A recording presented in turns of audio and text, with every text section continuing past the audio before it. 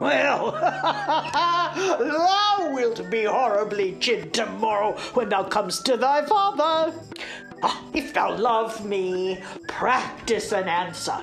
Do thou stand for my father and examine me upon the particulars of my life? Shall I? Content. This chair shall be my state, this dagger my scepter, this cushion my crown. Thy state is taken for a joint stool, thy golden scepter for a leaden dagger, and thy precious rich crown for a pitiful bald crown. Oh, well, and the fire of grace be not quite out of thee. Now shalt thou be moved. Oh, give me a cup of sack to make my eyes look red, that it may be thought I have wept. For I must speak in passion, and I will do it in King Cambyses' vein. Well, here is my leg. And here is my speech. Stand aside, nobility. Oh, Jesu, this is excellent sport of And faith. here is my speech. Stand aside, nobility. Oh, the father, how he holds his countenance. For God's sake, lords, convey my tristful queen, for tears do stop the floodgates of her eyes. Oh, Jesu, he doth it as like one of those harlotry players as ever I see. Oh, peace, good pint-pot. Peace, good tickle brain. Oh, Harry, I do not only marvel where thou spendest thy time, but how thou art accompanied. For though the chamomile, the more it is trodden on, the faster it grows, so the more it is wasted, the sooner it wears. That thou art my son, I have partly thy mother's word, partly my own opinion, but chiefly a villainous trick of thine eye, and a foolish hanging of thy nether lip that doth warrant me. Well, if then thou be son to me, here lies the point. Why, being son to me, art thou so pointed at? Shall the blessed Son of Heaven prove a meacher and eat blackberries? Or a question not to be asked. Shall the Son of England prove a thief and take purses? A question to be asked. There is a thing, Harry, which thou hast often heard of, and it is known to many in our land by the name of pitch. This pitch, as ancient writers do report, doth defile. So doth the company thou keepest. For Harry, now I do not speak to thee in drink, but in tears, not in pleasure, but in passion, not in words only, but in woes also. And yet, there is a virtuous man whom I have often noted in thy company, but I know not his name.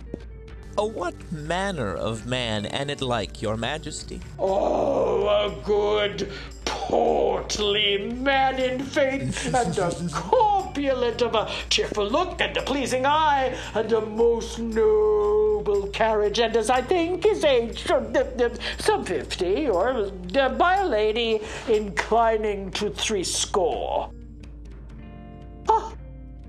And now I remember his name is Falstaff. If that man should be lewdly given, he deceiveth me, for Harry, I see virtue in his looks. If then the tree may be known by the fruit, as the fruit by the tree, then peremptorily I speak it, there is virtue in that Falstaff. Him keep with, the rest banish. And tell me now, thou naughty varlet, tell me, where hast thou been this month? Dost thou speak like king? Do thou stand for me, and I'll play my father. Depose me. If thou does it half so gravely, so majestically, both in word and manner, hang me up by the heels for a rabbit's sucker, for a poulter's hair. Well, here I am set. And here I stand. Judge, my masters. Now, Harry, whence come you? My noble lord, from East Cheap. The complaints I hear of thee are grievous. Blood, my lord, they are false. Nay, I'll tickle you for a young prince in faith. Swearest thou, ungracious boy? Henceforth ne'er look on me. Thou art violently carried away from grace. There is a devil haunts thee, in the likeness of an old, fat man. A ton of man is thy companion. Why dost thou converse with that trunk of humors, that bolting hutch of beastliness, that swollen parcel of dropsies, that huge bombard of sack, that stuffed cloak bag of guts, that roasted Manningtree ox with pudding in his belly, that reverend vice, that grey iniquity, that father ruffian, that vanity in years? Wherein is he good, but to taste sack and drink it? Wherein neat and cleanly, but to carve a capon and eat it? Wherein cunning, but in craft? Wherein crafty, but in villain? Wherein villainous, but in all things? Wherein worthy, but in nothing? I would your grace would take me with you. Whom means your grace? That villainous, abominable misleader of youth, Falstaff, that old white-bearded Satan. My lord, the man I know. Oh, I know thou dost. But to say I know more harm in him than in myself were to say more than I know. That he is old, the more pity his white hairs do witness it. But that he is, saving your reverence, a whoremaster, that I deny utterly. If sack and sugar be a fault, God help the wicked. If to be old and merry be a sin, then many an old host I know is damned. If to be fat be to be hated, then Pharaoh's lean kine are to be loved. No, my good lord. Banish Peto, banish Bardolph, banish Poins. But for sweet Jack Falstaff, kind Jack Falstaff, true Jack Falstaff, valiant Jack Falstaff, and therefore more valiant being as he is, old Jack Falstaff, banish him not thy Harry's company. Banish him not thy Harry's company. Banish plump Jack, and banish all the world. I do, and I will.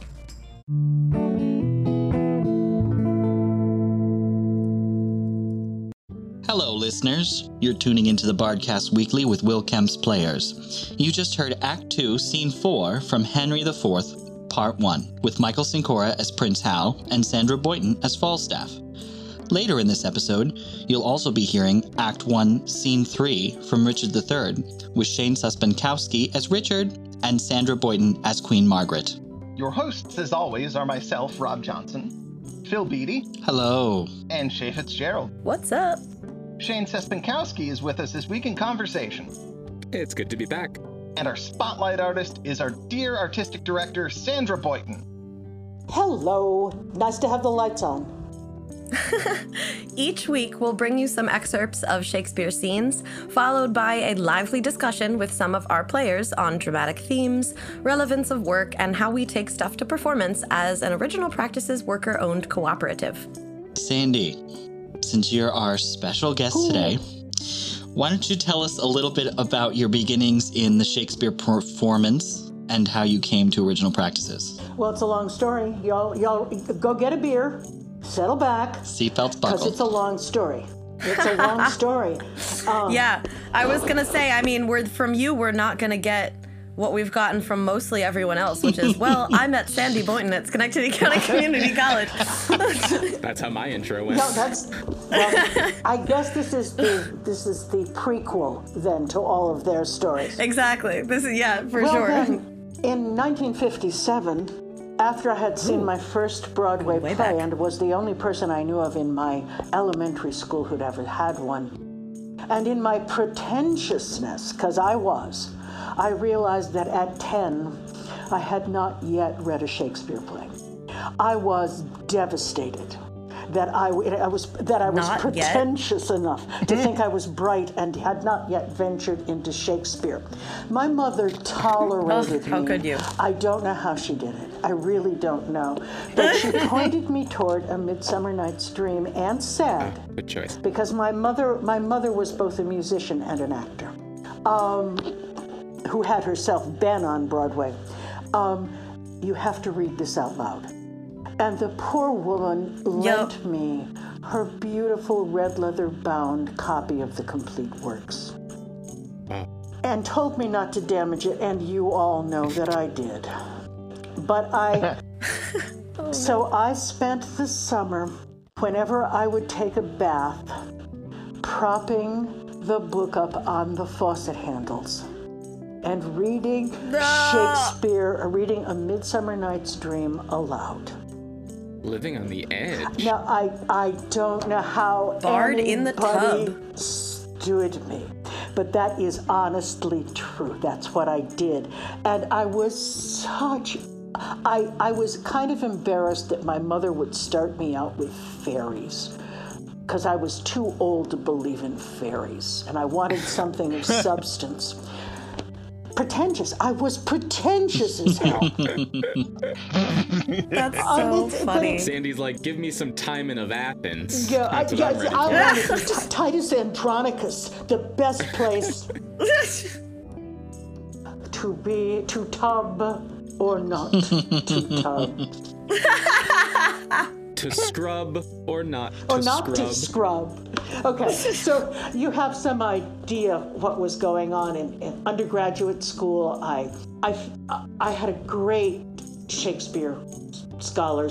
Stanley Holberg taught us a class. He and I used to fight endlessly until he actually apologized about what was on the page and what could be done on the stage. It all I have works. no idea what it's like to argue with your mentor. None whatsoever. Never heard of it. I managed. One of the odd pieces is that I only knew him as a scholar of the Greek classics, but my graduate advisor also was a scholar of Shakespeare's staging, and I didn't really realize it at the time. Only after his death did I find his books and papers, and his wife let me read them. And we were so much on the same page, it's almost eerie. Okay, so I wound up teaching college English, college theater, and now and again I try to do a Shakespeare more or less true to what I thought Shakespeare ought to be, and tried to make it accessible, and I was wildly unsuccessful. Wildly. And then I stumbled back in the late 90s. 1990s, not 1890s. You guys will laugh at anything. We're a sucker for a bad joke. Oh, I know. Yeah, we are. I ran across Patrick Tucker's book, Secrets of Acting Shakespeare, worst title on the planet. But the book itself was a recounting of a British theater troupe trying to figure out how Shakespeare's plays were actually staged in the kinds of spaces and with the kinds of rehearsal conditions that they used. And I thought that was interesting, and I thought there was a lot of stuff in it. So I decided that I was going to do a production of As You Like It, because there were a lot of girls' parts. That was my reasoning. And I was going to stage it in the American West and set the Duke's Court in Texas, a la Dynasty, and stick the Forest of Arden in the Rockies. Okay? Ooh. So it sort of works. And George W. Bush was Hyman. I put a guy on in the Hyman mask, and a George W. Bush mask for Hyman. I was attempting to be, lame. I didn't know what else to do with Hyman in the American West. It's fine, but now I have a visual of Bush in a Hyman mask, so... Yeah, well, don't even. We can do a lot of bad jokes that will not go into the podcast. We can all do that later where they'll meet me in So, at the same time, the people who were in that production, none of whom are in Will Kemp's Players, but the people who are just preceded you, I had been talking about Tucker, and I really wanted to do some Tucker kind of experiments, but a large portion of the cast was down for it and a large portion was not. But one of the scenes that I could do that with was Dan Stott, who's down in Florida now, and Matt Harvey, Steal my heart. Katie Rodriguez, Brian Avery. I cut Q scripts the hard way, didn't know the easy way. And I handed them Q scripts. And it was mostly a scene between JQEs and Touchstone. And using the original practices style of Shakespearean Q scripts, a pretty stupid and not particularly easy to understand scene jumped off the freaking page and into life in a rehearsal room. Actually, it wasn't even a rehearsal room. We'd been thrown out of the rehearsal room. We were outside in the yard. What was your hard way? I don't even remember. I those think Q I did it scripts? I think I cut and pasted them, Shane. Like literally physically? Cut and pasted, not on stage. Amazing. And before, cut and scotch taped, but Sure. It was the most amazing moment. It was the most amazing moment because doing it sort of the way that Shakespeare's Company sort of did it, we sort of think. And this thing got real right in front of us. I mean, literally, we kept going for a while and we all had to stop because we were all shaking so hard. There was so much there. Cutting to the chase, I started talking about it all the time. I started talking about it in classes. I started talking about it incessantly with my friends, and a colleague noticed that there was an U.S. humanities seminar that I could apply for called Shakespeare's Playhouses Inside and Out.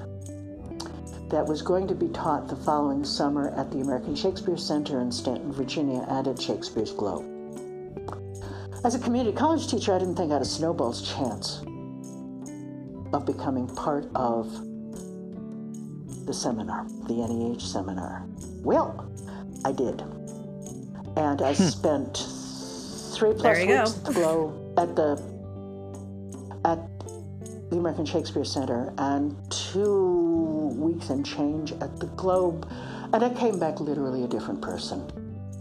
I learned in 5 weeks enough stuff about original practices that I started to practice original practices. That, and I had gone to the Globe and there had been a scene done with Q scripts there that just literally knocked my socks off as well. It's that same Merchant of Venice scene that I teach every time I try to do Q scripts. There we go. Yep, the one we talked about last week. And between the two experiences, I came back thinking that I could maybe start doing this with my own students, and I resolved that we would do a Shakespeare or one of his contemporaries, had that ever happened, every 4th semester, so that any person who was a theater or drama major at Schenectady County Community College could do a Shakespeare.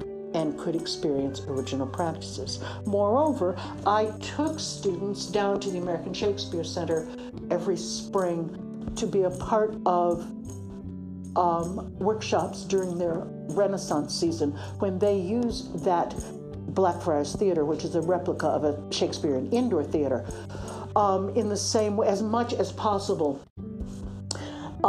like original practices. So it became sort of a ritual. We'd go to New York in the fall, and then we go to Shakespeare in the spring. And I'm proud to say that the people at American Shakespeare, because I've obviously become a person they know and I think love and trust, would wait for me to bring my students because they enjoyed having an audience that would respond to them appropriately and easily. So then I did a lot of Shakespeare. We did a pretty nifty Romeo and Juliet. We did All's Well That Ends Well. Rob was in that. Shane was in that. Phil was in Romeo and Juliet. Yep, Romeo and Juliet. Oh, right. Phil, was that the story that you told? Shakespeareances? Yes. About your first Shakespearean? Yes, that was the story I told. Yes. When there was, yes. Oh man. It was a story. I mean, it was a story, a larger story of the lovely experience on the show. But then he also recounted a story of a dropped line that turned particularly harrowing for him. It was very funny. Rob was in the first one I did after I had done the seminar, and I did Richard III in its full length. Why? I'll never know, but we did. Oh gosh. It was great. For punishment. That was my first Shakespeare play ever. It was awesome. Richard III is really hard because he's right at that spot when he's writing where I swear doesn't cut anything, because the stuff that really should be cut is beautiful. Absolutely beautiful. Rob, you had some of that. I just couldn't cut it. It was too beautiful to get rid of. So we did the whole thing. I can't believe we did the whole thing. But we did. And it was awesome. It was worth it. And then you grew older and it demystified a little bit, and you were like, "Oh, we can cut all of this." Well, not so much as that. I got older and my butt went to sleep sooner. It was a physical demand more to than be a. honest, my butt went to sleep before my mind did, so I finally had to accede to physical reality and start cutting. Although I won't. Sometimes you just got to listen to your butt. Yep, it's true. Although frankly, I probably keep in more than most people. And what's interesting now that I'm working with mostly professional actors, even though they're a little long, people like the complexity by not just cutting to the plot line. I was just about to say that. I so value a company that doesn't cut a bunch of stuff. And like, even if we do make the choice, like, okay, we're gonna do a shorter cut of this year in this circumstance, that's not our, like, that's not something that we've done yet, but it's, maybe something we'll explore in the future, but that's not our consistent traditional practice. Like, that's not where we're coming from. I mean, we cut a lot of Hamlet last year. A lot of Hamlet. We did cut a lot of Hamlet. And yet but still. we left a ton in. And I guess the cut was good enough because I never saw a person leave. Mm-hmm. Yeah. And it was, 3 hours and 15? They were 3 hours, 15 and change, something like that. I tried to get it depending on, I tried so hard. But it doesn't go. Yeah, well, honestly, I think the cut that we were working with it had enough density left in it that there was a lot of emotional connection there. So the audience, there was enough propelling of the plot that it ticked along pretty well, but we still left space and allowed for those more resonant moments that I think sometimes the audience misses in a quicker production of Hamlet. Yeah. And I think that also influences the impact that the show can levy on an audience. Because if everything is just happening really quick and the plot just is, going, it almost, sometimes I feel like audiences almost don't have a chance to catch their breath and really digest and understand more fully what's going on. in the play, because contemporary audiences are battling a lot. They're battling the fact that the language is a little bit new to them, the story may be a little bit new to them. They're even the brightest audiences are, definitely going to see a Shakespeare show is a little bit different than just going to see a contemporary show. So I know sometimes I think breadth in the show itself can allow audiences to catch up in a way that is really helpful for like the emotional duration and journey that they then follow through the production. And Sandra, as the director of that show, knew exactly what she wanted to sort of emotionally draw out of that text. So it made cutting a lot of that material that much easier. Having such a clear idea of sort of how you want your characters to morph and arc over your rehearsal and throughout your show makes cutting that really, really good stuff a little bit easier, because it distracts from the story you're aiming at.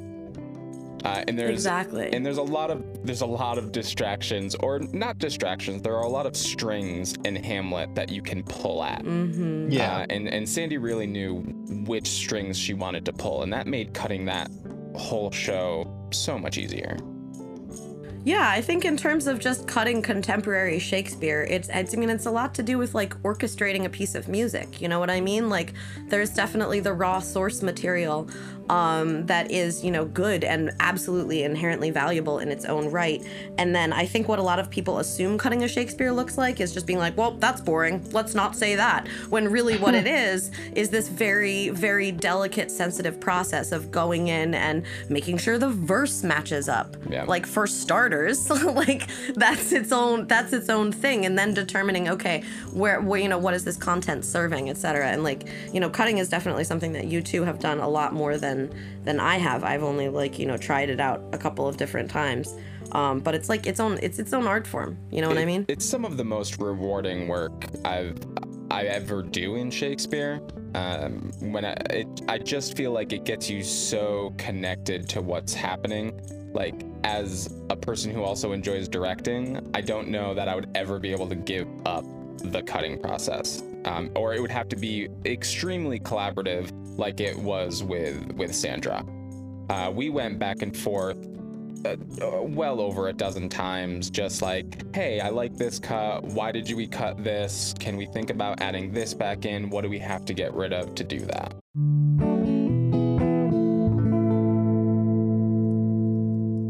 Oh, gentle villain, do not turn away. Foul, wrinkled witch, what makest thou in my sight? Oh, but repetition of what thou hast marred, that will I make before I let thee go. A husband and a son thou owest to me. The sorrow that I have by right is yours, and all the pleasures you usurp are mine. The curse my noble father laid on thee, when thou didst crown his warlike brows with paper, and with thy scorn drewst rivers from his eyes, and then to dry them gavest the Duke a clout, steeped in the faultless blood of pretty Rutland. His curses then, from bitterness of soul denounced against thee, are all fallen upon thee, and God, not we, hath plagued thy bloody deed. Did York's dread curse prevailed so much with heaven that Henry's death, my lovely Edward's death, their kingdoms lost by woeful banishment, could all but answer for that peevish brat? Can curses pierce the clouds and enter heaven? Why then give way, dull clouds, to my quick curses. God, I pray him, that none of you may live your natural age, but by some unlooked accident cut off. Have done thy charm, thou hateful withered hag. And leave thee out? Stay, dog, for thou shalt hear me. if heaven have any grievous plague in store, exceeding those that I can wish upon thee, let them keep it till thy sins be ripe, and then hurl down their indignation on thee, the troubler of the poor world's peace. The worm of conscience still gnaw thy soul. Thy friends suspect for traitors whilst thou livest, and take deep traitors for thy dearest friends. No sleep close up that deadly eye of thine, unless it be whilst some tormenting dream affrights thee with a hell of ugly devils. Thou, elvish marked rooting hog, thou that was sealed in thy nativity, the slave of nature and the son of hell, the slander of thy mother's heavy womb, thou loathed issue of thy father's loins, thou rag of honor, thou detested witcher! Margaret! Richard! Huh? I call thee not. Then I cry thee mercy, for I had thought that thou hadst called me all these bitter names. Why, so I did, but looked for no reply. Let me make the period to my curse. Thou 'Tis done detested... by me, and ends in Margaret.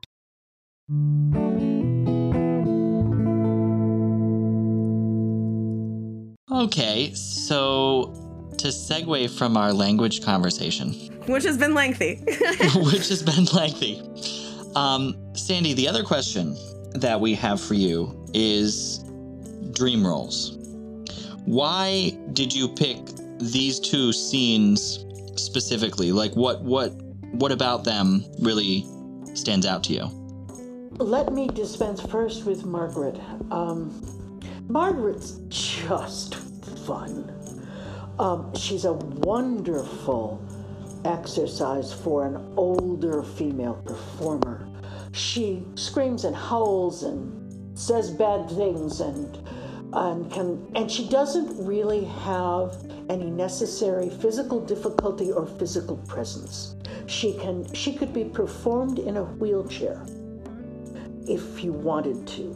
And probably Margaret in a motorized wheelchair is a very funny and kind of terrifying idea. I love that. pursues Like a Richard. very, like she's ready to fight and she's just like, I will come at you. Like in a motorized wheelchair where she becomes a force of nature. I'm all about uplifting the power of people in wheelchairs. Like, I'm all about that, yeah. So I really, and I think that given the right space and the right time, it's a role that I could actually do and would just have too much fun doing. Now, Falstaff's another thing. In my lifetime, we have gone from a world in which women played basically the rather smaller inventory of roles that were written to be played with female characters that were written to be played as boys.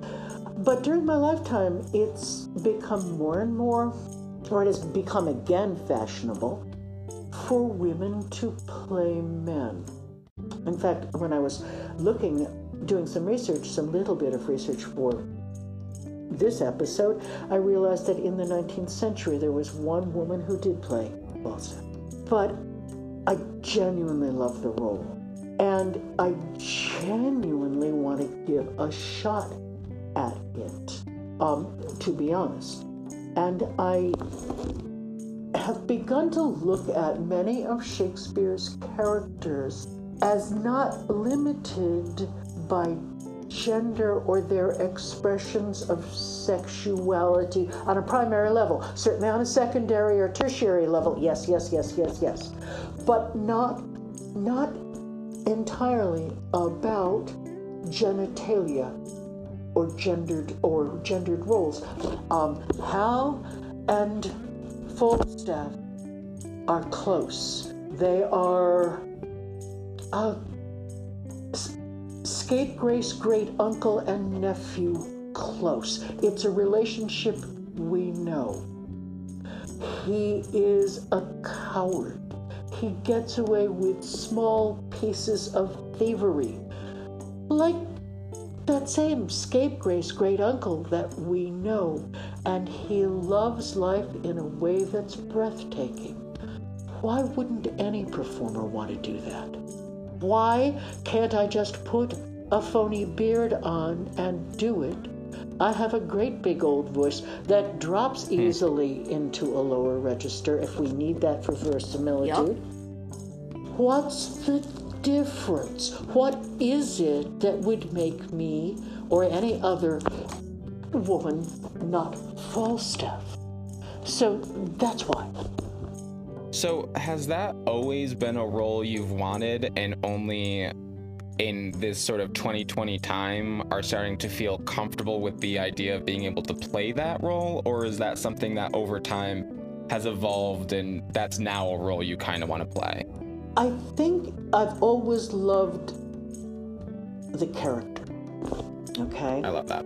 I've always loved the character, which is separate from the role. Sure. Okay? And once I allowed myself to be liberated from the notion that a woman can only play roles that were written in the female gender, for gender female. And that's been slowly evolving since early in the 21st century for me. And it's been the last, 10 years, 8 years, 10 years that I've really entertained the notion that I could play Falstaff if there were a company that would be willing to do the experiment with me, because there's lots of stuff I'd have to learn and work on to make it work. I mean, I've never learned the fighting stuff that men would have to learn, for instance, and Falstaff has to be able to handle a sword. That sort of stuff. So I would be very much a beginner on some levels where I'm a very practiced actor on others. Given all those things, I want to do this part. Sure. Yeah. I mean, it's funny. If you were to ask me that question, I don't know, 10 years ago, I feel like my list would have, I may have played it, but my list would have included Mercutio, Dogberry, Malvolio, name a clown, Caliban. I know he's not really a clown, but, those type of characters. And just, you ask me now, I probably want to play an Iago. I probably want to play some of the heavier characters that are available that I sort of looked over when I was just 10 years ago. Like, I didn't quite understand what some of these characters were trying to say, and going back and reading it in a new mindset, my whole dream role list has shifted. Absolutely. Well, it should. I mean, it's really funny for me because as, when I was a young actor and I was like cultivating all of my thoughts about what roles I would want to play in the future, I was still living and existing in like a very feminine space of my own self, which is not something that I wound up going with long term. I decided that wasn't my vibe personally. But my dream roles I added new ones because now I was thinking, I actually would not mind playing men, because I'm interested in exploring, non-feminine aspects of myself. But I was still as interested in exploring characters like Ophelia, who are, pretty particularly women in Shakespeare shows. And so it's been a really kind of fascinating dichotomy that I touched on a little bit in the hosts episode, but is, also, I'm being reminded of it now, is just that, like, there are so many different life experiences that can shape our desires in terms of why we want to play what. And it's only sometimes really based on what we experience in our own lives, and really has a lot more to do with, like, who the people are that we want to explore. I would give just about anything. I would give almost anything for the opportunity to have Sandra direct me as the nurse in Romeo and Juliet. Hell yes. There's a part of me that needs to do that in my life, and I am only getting more and more ready for it. Absolutely. And so that cuts back to what I'm talking about. Like, it's about who the nurse is. It's not about the fact that the nurse is a woman and you just want to play a woman. It's about it's about the draw of that character. and what she signifies to you and what you want to express as your actor self. And to bring it way back in our conversation, the nurse does an exit. She doesn't get an exit called. Yeah, she just has to sit there. And depending on how you want to play that could be really morbid. You know, the nurse, her mother figure, everyone leaves, and you just have this somber moment of the nurse trying to digest what she has internalized as her daughter being dead. And just, the idea to get to emote that on stage fills me with joy. And that's, I mean, we're bringing things very tightly back together, because as you start really studying these roles and realizing from a theatrical, not necessarily from a literary standpoint, what's going on, you start to see the depth of human emotion. And you're no longer reading a text, you're experiencing life in a way that you get to experience it through someone else in a way that still allows a pretty profound personal impact. Absolutely. It's not just watching someone else go through this. It's not just an empathy thing. It's a living, which is why we do this. Well, and I think, to me, the theater in an original practice is space, and I mean that the performance space, the playhouse, the field, the whatever, you name it, is a door. The entire thing is a door. And the audience and the performers and the performance meet in this door, which is the performance. And we meet together to co-create an experience. Now, we're all performers, and we know that the audience influences what we do infinitely, and that all performances are perforce different because all audiences are different. We're the same, but it's the audiences that bring in a different energy every time and makes us react in different ways, and then we lead them to different spots. If we don't do that, if we let them simply sit there on their thumbs and be spectators, if we don't engage them by speaking directly to them, or in the case of, say, Richard III, keep recasting them as crowds, as noblemen, as churchgoers, as what have you, then they have an active place in the play, that they're part of what's going on. And whether we hand them spears to carry because we short people for the army, or whether we sit on their laps and speak sweet nothings in their ears for the fun of it, as the way we do a particular scene. Or we make eye contact with someone special as you're grieving as the nurse. Well, yeah, now you made it all real. Yeah. And that's the notion, so that among us we can have that amazing experience that neither of us own. And it's so interesting to think how, with this pretty prescribed written word, there's so much improv to still happen. I think back to my Ren Fair days, and that's how you engage people. You cast them, you talk to them. If they don't have a personality, just give them one. You know, you are the bigger energy in the room. You have that power. I just got thinking about the one time you and I banged into each other at the Ren Fair, and I gave myself a personality and an accent. Good times. Good That's times. such a Sandy and Shane interaction to have. Jeez. Run into each other at the Ren Fair. Yeah, I'm a highwayman trying to pick her pocket, and you did not let me get away with any sort of shit. You were like, nope, you're not taking the easy improv steps. We're working today. Did you expect me to do anything? Wouldn't you have been disappointed if I let you get away with it? I would have been. I think an interesting story that I love to talk about and tell, and I think ties in really well to a lot of what we're doing, is that sort of moment when you're reading Shakespeare out loud and you just get it.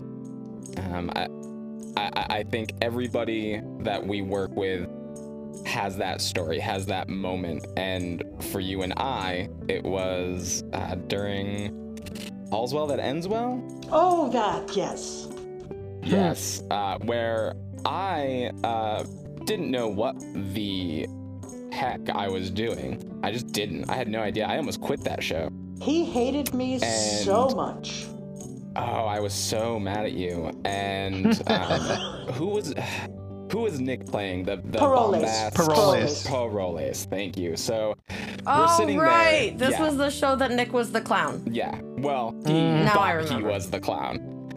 So Right. Yeah. You know what I mean? We're on stage and I'm standing there and doing nothing as the clown, which is never the right choice as the clown. And Sandy's just in the audience like, Shane, you have to do something. Just do something. So Parole I think it was starts do anything. Parolesing. And I reach down and gently caress his sword from the back end of his frog. And from the audience, Sandra just cackles in a way that I don't know that I could ever replicate. And I look out in the audience and I was like, wait, I thought you were gonna yell at me. That's the thing you want me to do? And she was like, yes, Shane, that is the funny thing. You're not gonna get in trouble for that. You're on stage. And from that moment on, I refused to be on stage and not do something. I remember you taking up contact juggling for that. Yeah. Oh, that's so great. I love a good, like, awakening story of just like, aha, I know this now, and I will continue to put it into practice. And It's to be just like- quite literal, it was daylight after the darkness of the abyss. It was, Yeah. I won't say what it was holy, holy, holy, your expletive there. That's exactly what happened. I almost Oh, quit. I know that I song. was inches away from not doing that show. That's so funny. And then where would you have been now? My goodness. Probably on a cruise ship, cooking food unhappily. Just in case you guys want to know, I would never have let him quit. I would have found a way to get him there somehow. Because Excellent. there was Excellent. too much raw talent there, even though he didn't know what to do with it, or where to put it, or how to guide it. Let me tell another story on you. Okay.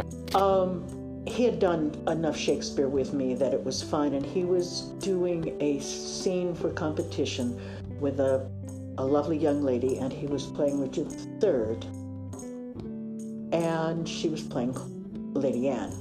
It's actually 1-2, it's a scene previous to this. Previous to the one we did, yeah. Oh, is that the scene with the spitting? Yes.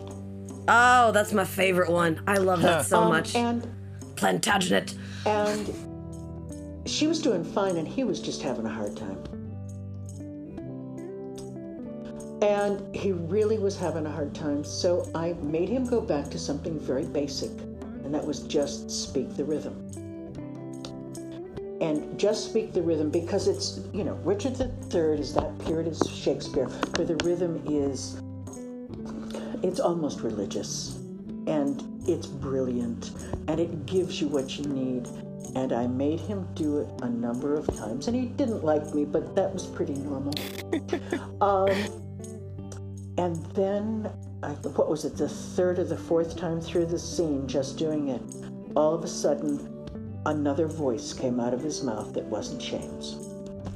His body, It was not. His body changed shape. He carried one shoulder higher than the other. I don't know if you remember that or not, but you did.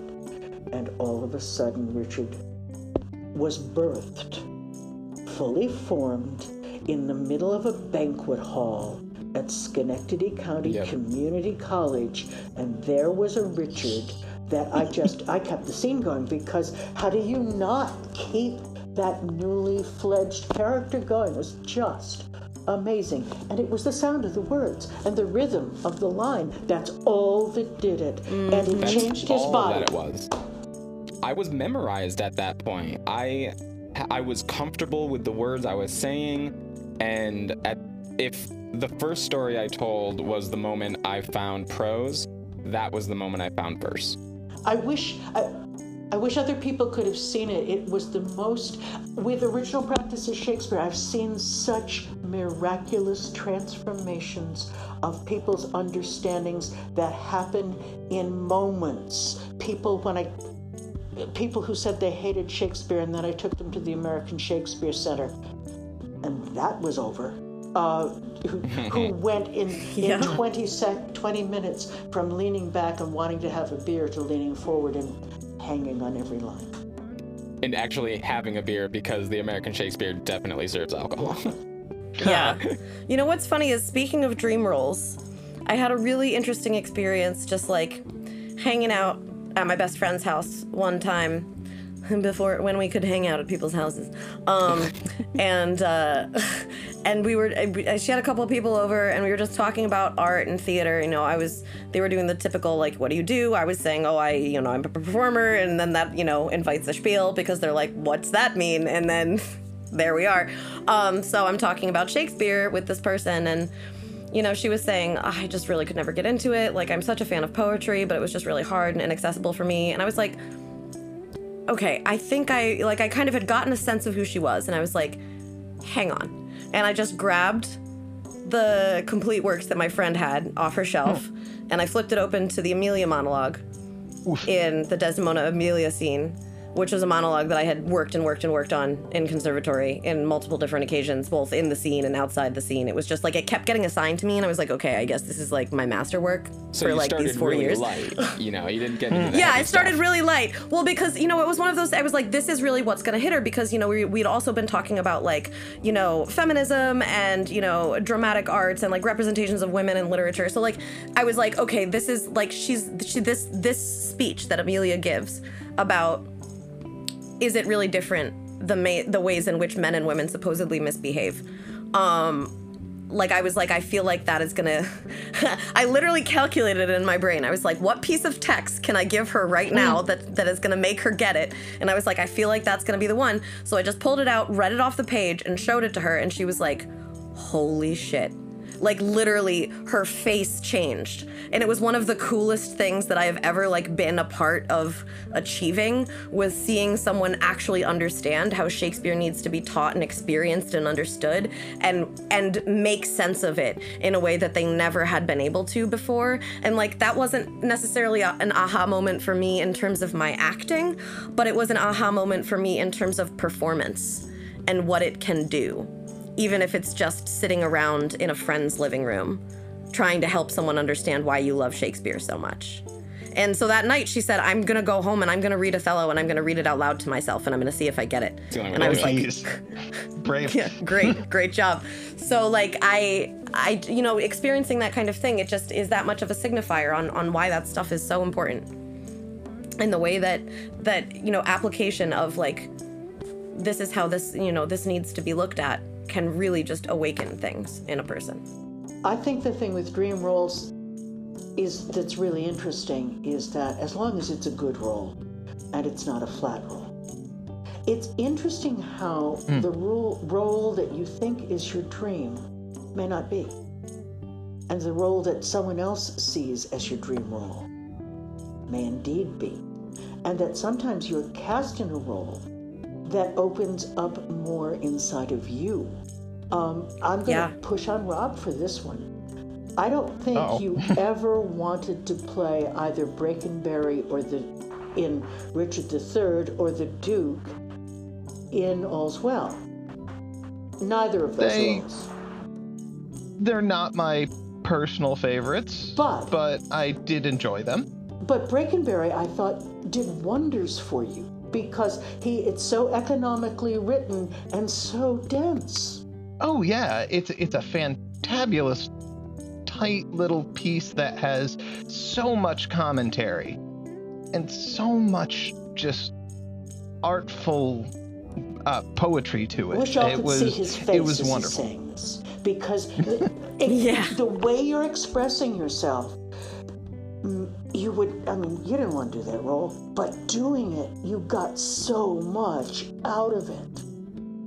Oh yeah, it allowed me to uncover and understand so much. While it might not be the role I wanted at the time, much like the Duke, I'm sure you saw that I was trying to gun for Paroles, which was way too big of a role for me to try and bite off in the when I auditioned. But you didn't know that when you auditioned. You know, yeah, exactly. You had that role, you had that moment, you had that desire, and that's why you got cast. That's why you are part of Sandy's squad, you know? Funny enough, now, my ideal role is completely different. It's very simple. It's the porter in Macbeth. Oh, you'd be such a good porter. Oh my God. That's it. Y'all, he did the porter monologue for our Shakespeareances episode. It was delicious. That's why I did it. I loved it. Yeah. Well, I did Amelia for that one because I was like, okay, if I'm gonna do a monologue that I really treasure, I guess I gotta whip this one out again. Like, it's just, and I mean, it's really funny too. I mean, like, obviously, you know, Puck is definitely like a sizable role, but like, I never really, up until the moment was like presented to me when Rags texted me when I wasn't a member of the company yet, and he was like, if we did Midsummer, what would you potentially be interested in? And I just kind of had this, do I say Puck?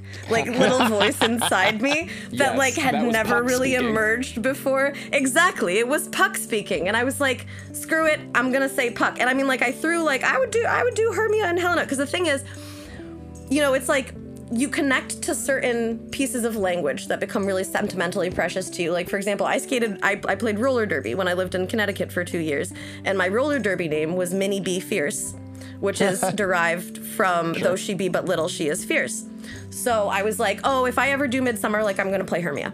And like, that's just kind of like what I assumed. I was like, I'll do it, it'll be fun. I'm an ugly as a bear. Yeah, exactly. And so then, like this context arrived, and I was like, I mean, I could do Hermia, but like, I feel like I really actually have a shot at maybe doing Puck. And I think it was just that my brain had never allowed me to explore a context in which that would be the appropriate role for me. And then it was there. And I was like, oh, I think this is really supposed to happen. Yeah. And then it happened, and it literally just reinvigorated everything about performance that I had forgotten that I loved so much. I mean, I have always been a physical actor, and, you know, I definitely was in the early stages of being a physical actor in conservatory, and not yet enough in that point where I was able to identify that I was a physical actor, but I knew that I had really liked movement class. And I knew that I had taken modern dance for like 13 years. So I was at the very least an actor who was connected to my body. And I think I was always too afraid to envision myself in a physically explorative role. But it was always something like pinned in the back of my head, like maybe I could do that. And it wasn't, and like it took getting to a point in my life when I had the self-confidence to allow myself to actually say, you have the skills to do that. This is the right choice to make. Like, this is going to be something that you can really be proud of as a performer. And so I enjoy that I didn't really discover Puck as a dream role until it was literally about to happen. So I didn't have to chase it very hard. Because it wound up being just like such a blessing. Yeah, I have sort of two things to say and add. One being that I love Puck. I think he's a fantastic role. I don't think I'm ready to play Puck. And when I got to come up to New York and work with you on your Puck, and when we sort of found those moments of physical magic, that was some of that is the reason I do Shakespeare and work on Shakespeare with people. That was some of my most fun stuff that I got to do during that process. Yeah, that was just a really great, and then the second thing is, what is Phil's dream role? What if Phil could choose any role to play in the Shakespeare canon? Tell us. What is it? Honestly, it would probably be Helena, and I don't know why. I just find something very fascinating and interesting and hysterical about her. And I don't know. It fascinates me. Phil, I really enjoy that. Call you me fair? I just like you say it and I see it immediately. It's like I can't, yeah. I really haven't explored Shakespeare as much as you guys have. I mean, other than being in camps, this is my first time really exploring things. But you know what you can do really I'm well. in the camp. Well, yes, and I mean, I'm in the camp that Sandy was describing earlier. Is I have dream roles that I will never play. And most of my dream roles end up being given to me that end up really changing me. Like both Peter Quince. Oh, you were so good as Peter Quince. And next year, Jaques. It's really interesting to have those. I mean, I chose to play Jaques, but like having that role given to me, it's really interesting to see how much of myself I see in the characters that I play or am given. And it's just, it's well, you know what's funny, fascinating to Phil, me. is that you say you don't know why, Helena, but like, you know how you talk about how you kind of speak in But a part of me probably does like you know how you somewhere. talked before about how you speak in prose? Aspects of you also speak in Oh, Helenaverse. Yes. Like, it's very real. Like, as much as you want to be a prosy There it boy, is. you are a prosy boy, but you're also a Helenaverse boy. And Oh, like, that's no. just the way it is. Like, so Phil. embrace that part of yourself. Embrace that I try facet of verse yourself. so hard, and then the last couplet doesn't rhyme. Is that what you're saying? I just get that so far, and then it's just like, go. He tried. No, what are you talking about? Those gosh. couplets totally work if you just like slant the rhyme a little. Just Slant like the rhyme fake at a it. 50-degree angle. I think that Oh, goodness. I think that it might be your Sandy, Phil, because that's what I was. I was a prosy boys for a long time. And then one day, someone was like, hey, verse, poke it a little harder than you think you need to. Yep. Oh, man. I sit comfortably in my agree. prose I get it. currently. I get it. Got that prose pose.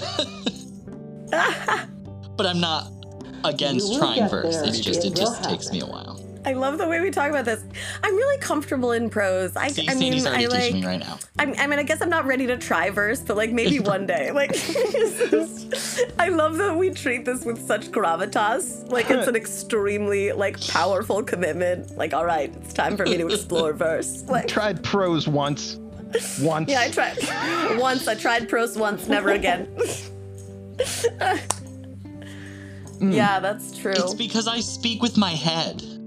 I don't speak with my heart, and that's the thing. It's just Yeah, me logically in absolutely. a personal outside of theater thing. I very logically driven, but that's just me. I don't want to be a Indeed. daggum spoil sport, but we are running short on time at this point. So I'm going to take a quick whip around everyone for their farewells. I'm going to start with our good friend Shane Spenkowski. Please give us a last thought, a last word, plug anything you'd like to plug.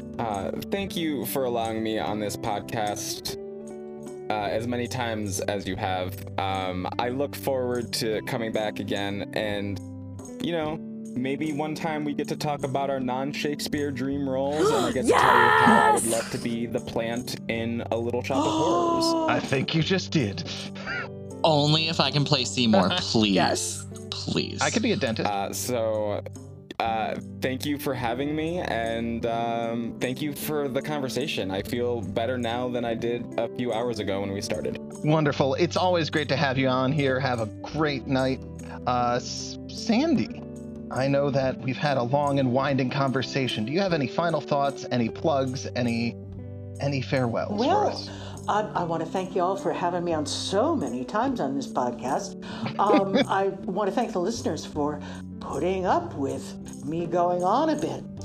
And I want to encourage everybody to wait out the current pandemic situation, and when it's safe, we'll come back to the theater and we hope to see you there so that we can get together on the business of co-creating the performance experience. Good night.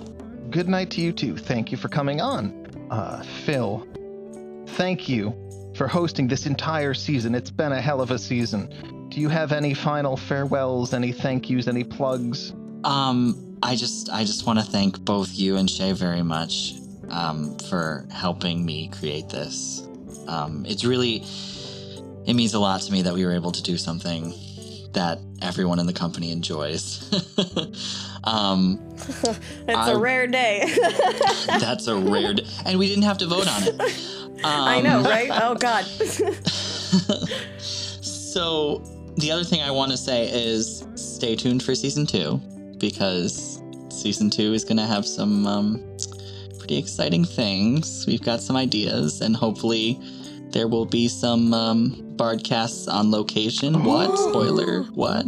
Video episodes, maybe? What? Maybe. Oh, maybe.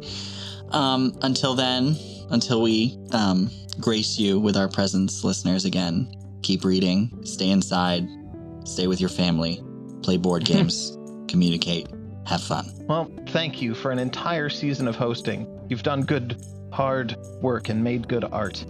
I look forward to making more with you.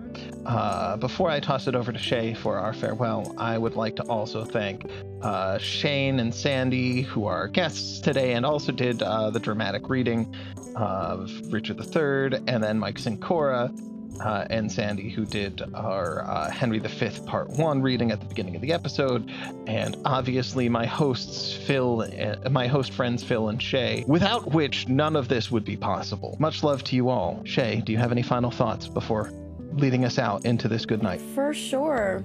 Y'all have been great this whole season, and I'm so grateful to have a community of people with whom I can share these conversations, and that we're putting them out into the world in what is hopefully, something that is rewarding for the audience who we love and miss so dearly. So yeah, just stay with us, and we'll see you all when this is over. Like Phil said, new season hopefully coming down the pike soon. Stay posted on our social media for when our new season is going to premiere. In the meantime, you can also visit our website at willkempsplayers.com, shoot us an email at weeklybardcast@gmail.com, especially if you have any suggestions for things you'd like us to cover in season 2, or you can give us a follow on Facebook and Instagram at willkempsplayers. We will be back before you know it. For this season, there is a providence in the fall of a sparrow.